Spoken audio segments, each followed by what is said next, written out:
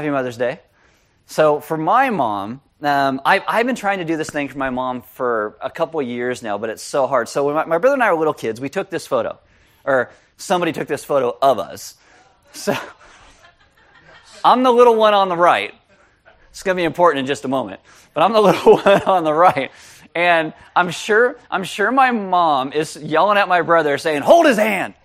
Fine. And so my brother's, sitting there holding my hand, and I'm like, yeah. And my brother's like, I hate this. So I have been trying for years to find a way to recreate this picture for my mom. And because obviously they don't make stylish clothes like this anymore. So I had to have these pants made. So Ashley Silken helped me find somebody to find some material, made the pants. And so my brother and I took this photo.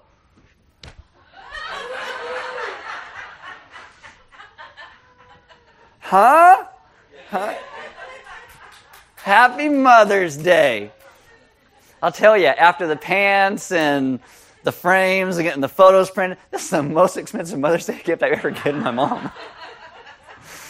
But also, if you never met my mom and you want to see her, she's actually on the Talking Element episode this week. If you want to watch us do a little interview with her, you can check that out after service is over. It's kind of fun. If you get our podcast, we actually are now linking our Talking Elements in the podcast, so you'll get like the Sunday morning sermon if you ever miss it, as well as the Talking Elements. So you get 2 different podcasts a week from us, because we're just like that. We're amazing in how that goes.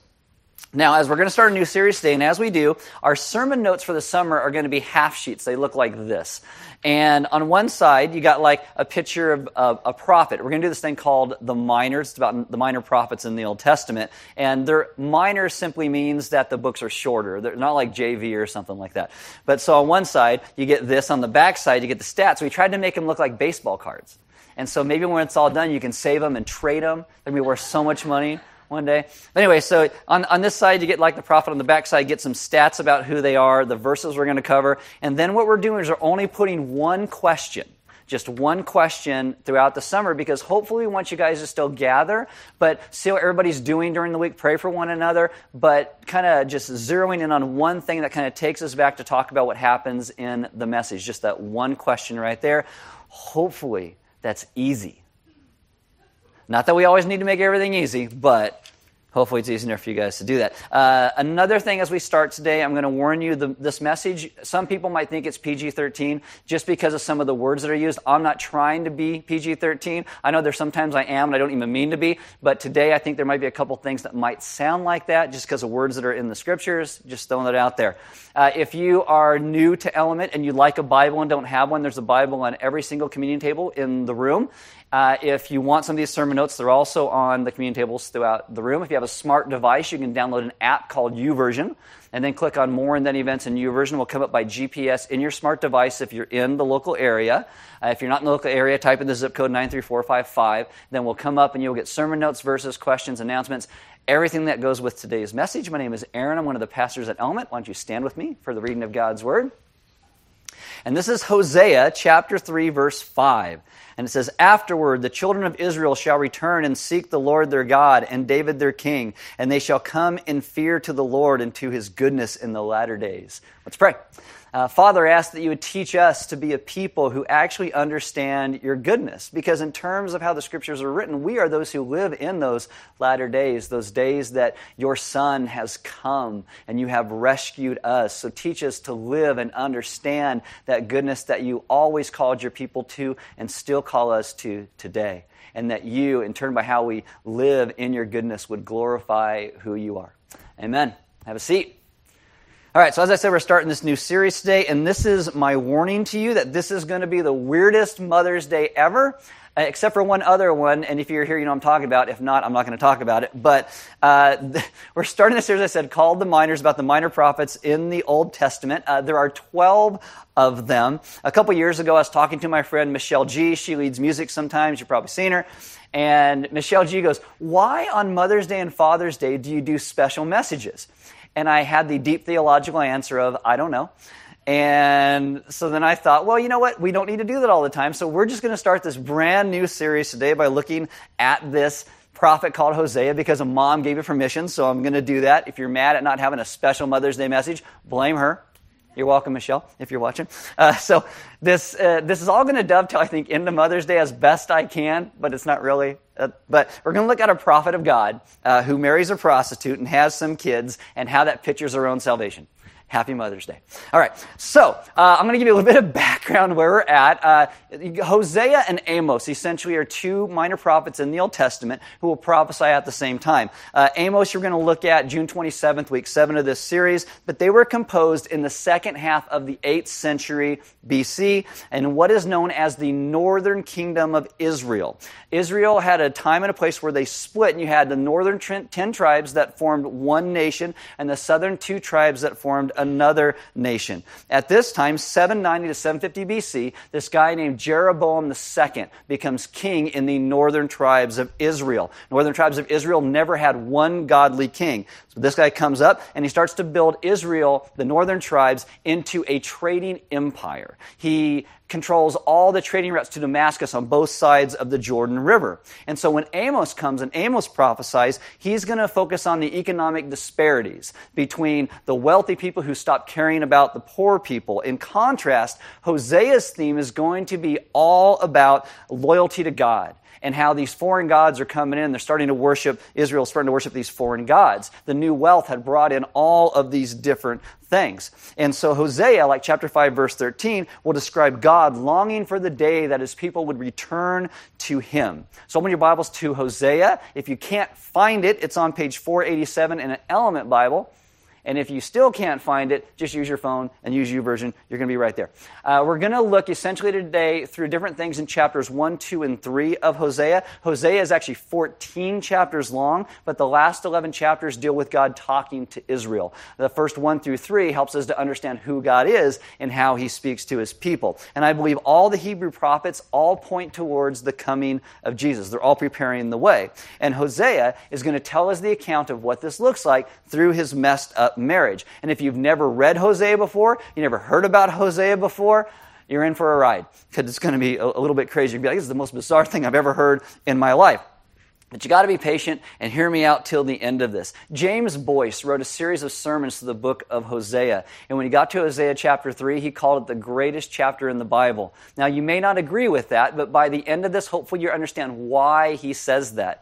And I was reading and going through so many things. So you know me, I always go back to my standby who I love, Tim Keller. And he has a great 3 ways to break this out. But I was talking to Steve Pruitt about it, and he gave me a better way to kind of hone in a little bit on that. So my 3 points today, I'm going to call them, they're from Tim Pruitt or Steve Keller. That's where my points are coming from. So anyway, number 1 is this. Our relationship with God is like a human marriage. Hosea chapter 1, verse 2. Here comes your PG-13. When the Lord first spoke through Hosea, the Lord said to Hosea, "Go take to yourself a wife of whoredom and have children of whoredom, for the land commits great whoredom by forsaking the Lord." Happy Mother's Day. Now, the word whoredom right there is this word, it's called zanoon, and it means like the vilest of adulteries. And you don't hear God say this to people every day in the Bible. It's a little out of place. Now, Hosea is a prophet, and he is going to show the people what God is like and what we are like. And so Hosea is going to represent God, and Gomer, the person he marries, is going to represent Israel and ultimately us as well. So Hosea marries her. As Gomer starts running off after other men, they have children. She doesn't raise her children. God will come again to Hosea in Hosea chapter 3 and say, "Go again, love a woman who is loved by another man and is an adulteress, even as the Lord loves the children of Israel, though they turn to other gods and love cakes and raisins." It says, "Go love a woman as I love the children of Israel." And that is going to be the point of the book of Hosea. Just as you, Hosea, are married, so I am married to the people I have called to myself. And that's one of the main themes of the Hebrew Scriptures and one of the main themes of the Hebrew prophets in particular. It's that we cannot understand God with just one type of metaphor. Like some people say, well, God's a king. Yes, he is a king, but we can't just understand him as king. Well, God's a shepherd. Yes, God is a shepherd, but we cannot understand him just as shepherd. Well, God's a father. Yes, God is a father, but we cannot understand him just as Father. And so God here also says, I am like a husband who has a bride, and I've called my bride to myself. And that is the idea that God also wants a deep relationship with us. And don't get this wrong, this is not a sexual thing whatsoever, but God wants a relationship that is intensely personal and intimate, one that is binding and enduring. And Hosea shows that we can't understand God's love for us until we understand the metaphors of brides and grooms. Isaiah 54 says, "Fear not," verse 5, "for your Maker is your husband, the Lord of hosts is his name." Isaiah 62 verses 4 and 5 says, "The Lord will take delight in you as a young man marries a maiden, as a bridegroom rejoices over his bride, so will your God rejoice over you." It's that we can't understand this full relationship with God that we're supposed to have unless we understand marriage. That doesn't mean you have to be married to understand it. I think sometimes some single people understand marriage way better than some married people. But marriage is this relationship of priority and intimacy. It's meant to be life-changing. And if you're married, then your relationship with your spouse is supposed to be the most important relationship in your life, second only to Christ. And if you do give it that priority and not just lip service, I think your marriage will be strong. I meet with couples in my office from time to time, and one time, it's nobody in this room, it's not you, I'm not talking about you, let's just throw that out there. Their marriage is falling apart. And as they sit in my office, they say, "We will do whatever it takes." And so I saw a couple things, and I'm like, well, you could do this and this probably help you right now. And they made all these excuses for why they didn't want or couldn't do this and this and this. And I said, so you don't want to do whatever it takes. A lot of times we have lip service. There's a difference between lip service and actually doing it. If your marriage is strong, some of you know this, your house could burn down, you could lose your job, COVID could wipe out everything, you could be living in a cardboard box on the side of the road, but it's okay because it's the two of you and you're doing life together. I want to tell you, if my wife and I end up in a cardboard box on the side of the road, it's most definitely my fault, not hers. But you're okay. Because you're together. That's a marriage that's strong. You move out in the world in strength. On the other hand, if your marriage is weak, everything in your life could seem to be going well, but you know there's just something wrong. It sits deep within your heart, in your soul, and you start to give in to all these temptations. You encounter the world in weakness. And God says, I'm your husband in regard that I am meant to be the most important relationship in your life. I'm the ultimate priority. God is not like a vitamin supplement. God is not like the Buddha belly you rub when you walk into a Chinese restaurant, if you do that, and you go, money, money, money. God is not like your good luck charm. That is not who He's meant to be. God says, I want a relationship with you that is deep and intimate and personal, where everything else comes second. And only in that regard will we begin to step out into our lives in this intimacy that knows Him as we are meant to know Him. Marriage is meant to be the most intimate human relationship in a couple of ways. First off, knowledge. No one knows you as well or as closely as this person. Not your parents, not your kids, not your boss, not your friends, not your coworkers. When that relationship is good, that person knows you better than anybody else. My wife and I sometimes will be doing things and someone will say, hey, Aaron, why'd you do that? And I'll be like, my wife will be, you did that because of this. And I'm like, oh yeah, I did, because she knows me better than I know me most of the time. And on the other side, there's a depth of passion and expression. Someone knows you so fully only because you are so close to them. You can't be far away and know them. And this is why God calls us close to intimacy with Him. We can't hold anything back. God says we can't just know about Him. We must be a people who experience His love. And yes, relationship with God is meant to be experiential. I know at Element, I like to talk about theology and give you a bunch of concepts, but it's meant to also be experiential. When we live in that experience, His love changes us. It changes how we see the world. It changes how we see ourselves because of that intimacy. It can reprogram our entire lives. It'll change our self-worth about everything we do because it's more than just a heart issue, it's an entire life issue. Going back to a marriage. If someone comes up to me and they say, hey, Aaron, you seem like a really nice guy. I was on vacation with some friends a couple years ago. Julie Denton, if you know her, I talk to people everywhere. My wife hates it because she's an introvert, and I'm always like, hey, I'll be in a line somewhere, don't know anybody. I'm like, I'm like Chatty Cathy. I just start going, and drives my wife nuts. But Julie Denton goes, man, you are a really nice guy to so many people. And I can think, got you fooled.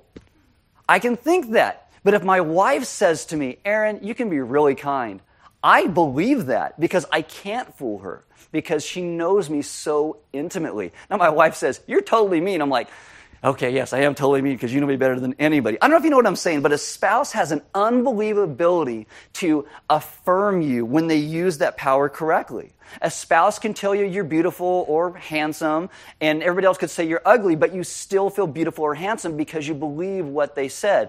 On the other side, they could also tell you're ugly, and everybody else can say something else, but you don't care because of what they said. If I do a message to you guys, and someone comes up to me afterwards and they say, oh, hey, that message was great, but my wife didn't think it was great, I didn't think it was great.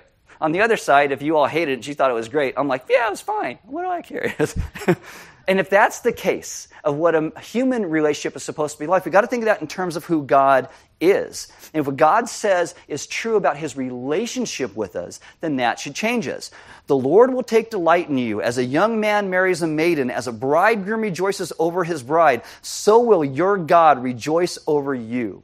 God is invoking this moment of like a marriage, and the groom stands at the front of the aisle when the bride comes around the corner for the first time. You know what a groom feels in that moment? I'll tell you, because I've seen it lots and lots of times. His heart is pounding through his chest. He wants to sweep her up in his arms. He's like, oh. Guys, I swear, in weddings, they just lose their mind. I don't know what the deal is, but it's like they're standing there like, yeah, I'm cool, everything's fine. She walks around the corner and they just go, and they just start walking to, I'm like, I got to hold on to guys sometimes. Hold on there, cowboy. Wait, you don't need, she's coming. It's going to be okay. Because they just want to promise her the world. They're like, I will die for you. It's really amazing. And God says, if you got a picture of that, that's what I'm like. That's what I'm like. Tim Keller says this: the most incredible moments and the most incredible marriages in the history of the world are just dim hints at God's love for us. It's astounding. God says, you have to understand me more than just as king or shepherd or father, but also as this idea of a husband. And that's the positive, and I wanted to start there because Happy Mother's Day. Now we're going to go dark. Okay, so my second thing in this is our relationship with God is also like a bad human marriage. Chapter 3, verse 1, and the Lord said to me, go again, love a woman who is loved by another man is an adulteress, even as the Lord loves the children of Israel, though they turn to other gods and love cakes and raisins. Who is an adulteress? You know what that's speaking about? The children of Israel and us. Now, some commentators will look at this and they'll say, oh, God's telling Hosea to go get a different woman altogether. But he's not, because they have this word again here, and that's referring back to chapter 1. God's saying, that woman, that's the one for you. Meet a lot of young people, and they all say, man, I wish God would point out the person for me. No, you don't. If you read the book of Hosea, you may not want that to happen. Now, you're not Hosea, so don't worry about that so much. Just like when in the book of Job, you're not Job. God is not going to burn a shrub in front of your house like Moses because you're not Moses and tell you what to do. But Hosea is a prophet.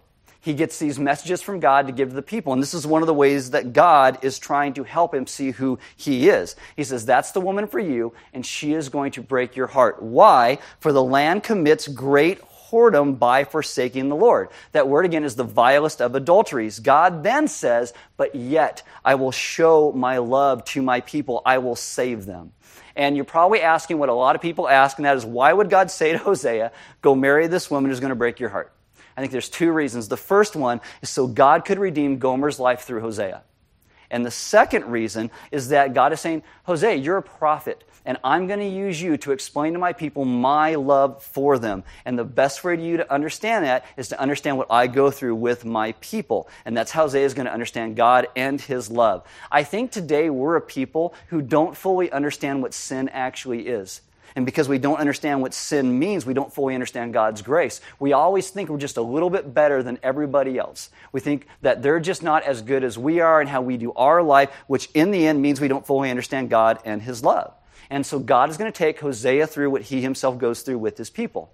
In chapter 1, we're told he marries Gomer. They have 3 kids. Who knows if any of those kids are actually his? He will have 2 sons and a daughter. It's another sermon on its own. But he names the 3rd child Lo-Ami, which means not mine, because the child most likely was not his. As soon as he marries her, she runs off to another lover. They have these 3 kids. She doesn't raise those kids.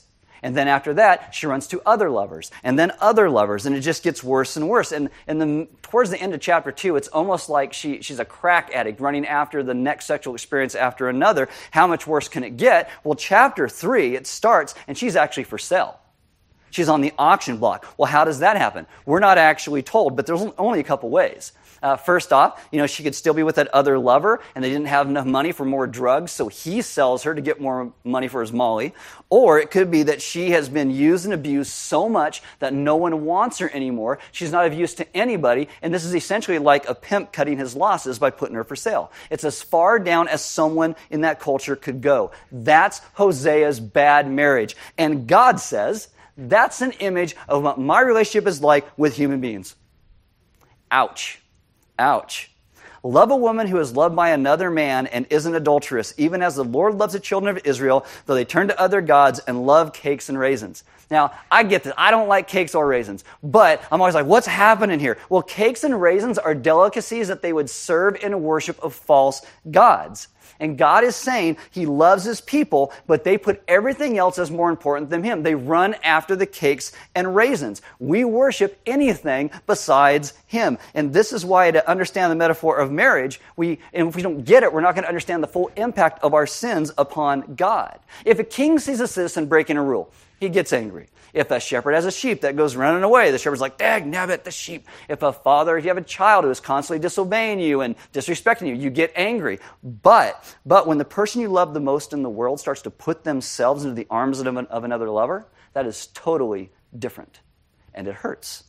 God says, until you understand that, you will not understand the impact that your rebellion and sin has upon me, because God loves us that much. You read about Gomer in chapter 2. You see she's out of control. She's essentially a sex addict. She's going from relationship to relationship. She can't stop herself. She must be thinking, this next thing, that's going to fulfill me. This cakes and raisins, that's going to fulfill me in my life. A lot of people today do this with internet pornography. They just hop into that hole and they keep going deeper and deeper, and it never satisfies. God says, you're like a bride who has gone away from me. In the book of Jeremiah, not a minor prophet, so we're not going to cover him, but Jeremiah 2:2, God says, I remember the devotion of your youth, how as a bride you love me. And this is the idea that we first come to Jesus and we're like, I love you, you are amazing, and then pretty quickly we start getting our focus onto the cakes and raisins. And we start running away from who he is. Verse 20 says, but you said, I will not serve you. Verse 32, does a maiden forget her jewelry and a bride her wedding ornaments? Yet my people have forgotten me days without number. I'm going to jump around a bit here. By the roadside you sat, waiting for lovers. You ran after other gods until your feet were bare and your throat was dry. But you said, it's no use. I love foreign gods. I can't help it. I must go after them. But can the gods you made for yourselves save you when you are in trouble? You adorn yourselves in vain, for your lovers despise you and they seek your life. That's what God says to his people. You're running after all these things, and they're only going to kill you in the end. And as simple as I can put it, to follow other gods is when something is more important to us in our lives than God himself. Our cakes and our raisins. Whether it's money, accolades, children, sports, children's sports, Twitter followers, achievements. If there's anything more important than God in our life, that's our real God. And for Gomer, it looks like it was sexual addiction. Sexual addiction has this inner emptiness where you're just running from relationship to relationship, thinking something is going to fulfill, and it never satisfies. And God says, if you make anything more important than me in your life, you're doing the same thing that a sex addict does with their body. You put yourselves into the arms of another lover, even though that lover many times just despises you. And what God is saying is that those things cannot and will not save you. Idols didn't create you. God did. Idols can't save you. Only God can save you. A lot of people chase money or relationships today, and those things have a tendency to fall apart. And when that falls apart, where are you left? Well, you ran after a cake and a raisin, and it fell apart. Keller has this great line, and I don't think it was necessarily in regard to Hosea, but I wrote it down somewhere, and I thought it'd be great in the message, and he says this, that everything that isn't God can only curse you with the sense of its absence. It's that we build our life around something, being an individual or something we attain. And we think that this is going to fulfill us, and we keep running after it, and it never fulfills. We always just fall short, like there's something missing. And then that thing is gone. It never fulfilled, but it can only curse you with the sense of its absence. And until we understand the devastation of what you love betraying you, we're not going to understand really to the extent that our waywardness and sin, what it actually does to God and why it hurts God and why it makes him so angry. Okay, and we're going to pull back out of this a little bit, okay? So my third point is this. Our relationship with God is also like a healed human marriage as well. And you're going to see this of what it costs God to actually heal his marriage. So Hosea chapter 3, verse 1, if you're there, the Lord said to me, go again. Now, Hosea has 1,000 reasons not to go again, but to go divorce her. But he does go anyway because God tells him to. And let me quickly deal with this issue because some people look at the book of Hosea and they say, the book of Hosea says you can never get a divorce. That is not what the book of Hosea is about. And if you only look at that and that's the only thing you see, you miss the entire point of the book of Hosea. I think Hosea might be mad at you because he goes through all this stuff and you totally missed the point of it. It's about God and his salvation and what he does to rescue his people. So don't belittle it. What Hosea is saying is that God's love conquers all. And so God says, let's show the world what I'm like. Go to her. And so Hosea does, chapter 3, verse 2. So I bought her. And I know those words are very offensive in our culture today. I bought her. This is 8th century BC. Women were considered property at this point. And so she's up on the auction block. And these words, I bought her, this is Hosea buying her back from slavery to set her free. This is the language of our salvation. And when Hosea buys her, there's a very good chance that it's a public auction. That means she would probably be stripped virtually naked so the bidders could see what they're getting. And the bidding starts. And I'd imagine she has her eyes closed. It's the only way that she has to cover her shame. It's the only way that she can hide herself from her greatest degradation in her life. And then she hears these voices. Okay, 1 shekel. No, half a shekel. 2 shekels. 5 shekels. And then, in the midst of this, she hears her husband. And she's probably thinking, well, what's he doing here? And then he starts to bid in the midst of this. 12 shekels. 13 shekels. Chapter 3, verse 2. So I bought her for 15 shekels of silver and about a homer and a lethek of barley. A lethek of barley is equivalent to about 30 shekels. It's interesting, later when Jesus is betrayed, he's betrayed for 30 pieces of silver. But anyway, this is the average price of a slave, about 30 shekels, which essentially means he paid about 45, so he overpaid for her. And I imagine Hosea comes up to her after he wins this auction and covers her with his cloak. Now, Gomer might be thinking, okay, he just bought me. This is for revenge. He's going to take me back to his house and he's going to beat me or do whatever because now he owns me. But verse 3, he speaks to her tenderly and says, then I told her, you are to live with me many days. You must not be a prostitute or be intimate with any man, and I will behave the same towards you. Now, commentators say that verse is very difficult to translate because there's so much in there. But essentially what's happening is he says, I want to dwell with you as my wife. I want to build a home again, and we're going to have to do this together. He then says, for a set period of time, many days, you will have sex with no man, including me. The grammar actually says, no man, including me. And then he says, but I will indeed be yours. It's the idea of I want to rebuild our lives together. Derek Kidner, when he writes about this, he says there were years of disloyal habits that needed to be broken in the light of the realities of personal relationship, and they would explore them together. It's that Hosea doesn't have this naive, sentimental, oh, God's just going to make everything okay. That's not what that is. Hosea paid a price. A couple weeks ago, we were talking about this communal culture of honor and shame. And in this communal culture of honor and shame, he will continue to pay that price the rest of his life. People will be thinking, why her? Why her? And we are not told by the text what happens next because after this, it's God speaking to Israel.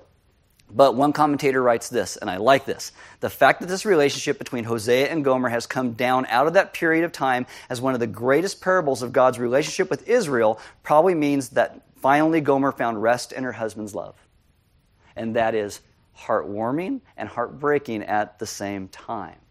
See, what we need to understand is this whole this picture of who Hosea is helping us to see who God is. That's why God has Hosea go through this. Hosea is in love, God's in love. Hosea's been betrayed, God's been betrayed. Hosea pays an enormous price to get his bride back. So where does God do this? Well, this is a book of Hebrew Scripture. And so it's like an open-ended question. Well, where does God do this? Where does God step into the marketplace? Where does God step in and pay this price to rescue and save us and bring his people back? Hosea chapter 3, verse 4 says, "For the Israelites shall live many days without king or prince, without sacrifice or sacred stones, without ephod or household gods." It's a prophecy. For many, many years, the Israelites will live far away. They'll be cold and distant. But then verse 5, "Afterward, the Israelites will return and seek the Lord their God and David their king. They will come trembling to the Lord and to his blessings in the last days." Well, David their king is dead. And so when it talks about this, everyone would understand that this is a son of David, an heir of David, someone in David's lineage who is going to come. When Jesus comes, what you see is these people who cry out, "Have mercy on me." Anybody know what comes next? Son of David. Son of David. When they ask Jesus in Matthew 9, they say, "Why don't your disciples fast like everybody else's disciples?" Jesus says, "Do the friends of the bridegroom fast when they're with the bridegroom?" Jesus calls himself the bridegroom. Everybody knew the great bridegroom of Israel was God himself. That's what Hosea shows us. And Jesus says, "I'm that bridegroom, but soon I'll be taken away." And then the people will fast and mourn. Essentially, I have come to die. In Jesus, God enters the world, enters that marketplace to redeem us. We are a people who have run after our cakes and raisins and given ourselves to it all of the time, and we are chained to our sin. And what does God do? God comes. He purchases us back. He covers our nakedness and shame with his righteousness. Because on the cross, Jesus died to pay our sin and buy us back from our enslavements. In God, Jesus laid down his life for us. This is why we call it a substitutionary sacrifice. Did Gomer have any way to buy herself out of the slavery? No, none at all. Our sin, our evil, our problems placed upon Jesus, and his righteousness is then placed upon us. We get to be drawn back into relationship with God again. And sometimes I almost hesitate to speak about things like this in the Scripture because it almost tends to bring God down to our level. But God is so high above us that I think it's so hard for us to ever comprehend who he is. But this is one of the ways that God has shown himself so we can comprehend him a little bit better, is to understand what he has done to rescue and save us, who we are, how we have run, and how he pictures us and loves us and comes to save us. I mean, I don't know if you can get it. The depth of the love of God for his people, how he longs to delight in us. I think to the degree that we understand our sin and our rebellion, not that we dwell in it and live there, but to the degree we understand that, is to the degree we're going to understand God's love and his grace over us, becomes the degree to the strength and the power we will have to live out these lives for him in this world. And that's why it's important to understand a book like this, because that's the book of Hosea. We have been redeemed just like Gomer.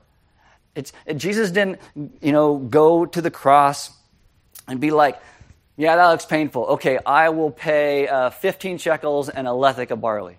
That's not what he does. He gets on that cross. It didn't cost him shekels. It cost him his life to bring us back to himself. And we are told he not only willingly, but joyfully gave up his life to rescue and save us. This is the beauty of the gospel, the good news. That God stepped into where we are in our change because we run after our cakes and raisins and drew us back to himself because he is that good. This is one of the reasons every week at Element we talk about communion, because it's a reminder of what Jesus did. So often we forget the depth of God's love and care for us as we keep running away. And yet he keeps chasing us down to bring us back to himself. And this is why you take a cracker like Christ's body was broken and you break that cracker and you take the wine or the grape juice to remind you of his blood that was shed. This is what God did to rescue us, to bring us back to himself. He is simply that good. And so we do that communion every single week as a reminder of God's rescue of us as a people. I was going to say the band, but Jason, to come back up. Now, I know it's Mother's Day, and do you know that even in the scriptures where God describes himself as a husband, father, king, he also will even use feminine imagery in a couple places. He will talk about how he's like a mother hen who longs to gather his chicks to himself. It's Happy Mother's Day. But that's the understanding too, that God loves us and longs to draw us back to himself. But how does he do that? He does that through the sacrifice of Christ, paying our sin of what separated us from himself. As we again run after our cakes and raisins, God calls us to himself. And guys, and on this Mother's Day, if we could just get the picture of God's deep love for us, it would completely change us. And that's what I'm hoping you kind of start to see today. God's great and deep love for every single one of us. If you need prayer, maybe you're in a place and you've never seen God like that, this God who longs to bring you to himself, this God who loves you and calls himself not just King and Lord and Shepherd and Father, but husband over a people he's called to himself, and you want someone to pray with you, talk to Sarah at the Welcome Center. We'll connect you with somebody to pray with you today, to introduce you to this great God who loves us more than we could ever imagine. Because really, that's the whole point of what we do, is to speak of God's rescue, of God coming to save us, speaking of the gospel every single week. Because our rescue is not based upon what we've done. We cannot buy ourselves out of the chains. Our rescue is found in what God himself does himself. Which also takes us to giving. If you guys would like to give, there's offering boxes next to every single door. And we simply give because God gave so much to us. Giving is part of our worship. We do not pass a plate. And on the sermon notes, we have, again, that one question. And I think it's a great question because we put, reflect on the different marriages you have seen. So that's going to be a lot of fun, right, to start off. How are the most incredible moments and the most incredible marriages in the history of the world only dim hints at God's love for us? Talk about that question. I think it'll help maybe deepen some ways of how you understand God. I think you got some fun making fun of some people's marriages, maybe even your own, I don't know. But then come back to how God loves us and God calls us to himself and what we are like compared to what he is like. And we'd be those who start to live not just with the understanding of his great love over us, but the power that actually brings into our lives to live consistently for him day by day, because our salvation is found not in ourselves, but in our God who has rescued us. Let's pray. Father, today we ask as a people that you would take us and have us get this glimpse and understanding of how you have come after us. And that we wouldn't make our understanding simply about ourselves and, oh, look at what God has done just for me. That we would see that what you have done for the entire world. And that would humble us, where we would begin to live out, just like Hosea does, speaking of who you are and your great love for Gomer and for him, that we would be those who begin to live that out in front of everybody else as well. Because we understand your great love. Father, I think so often it's easy for us to forget because we get so consumed with our cakes and our raisins. And we get so fixated on them that we start to forget the goodness of your rescue and your salvation. And so I ask today that just like you broke Gomer's chains and Israel's chains, that you would break our chains to those cakes and raisins, that we would begin to see you as you truly are. And that would change our lives to be ones that worship you in all that we are, in all that we do, and that we would have such great strength and power because our lives are found in you. Teach us to be those who speak of this wonderful gospel of grace, to be a people who walk by faith and trust in who you are, no matter what comes our way, because you are our great bridegroom, and you've called us to yourself. Teach us to live as your bride. We ask this in your Son's good name. Amen.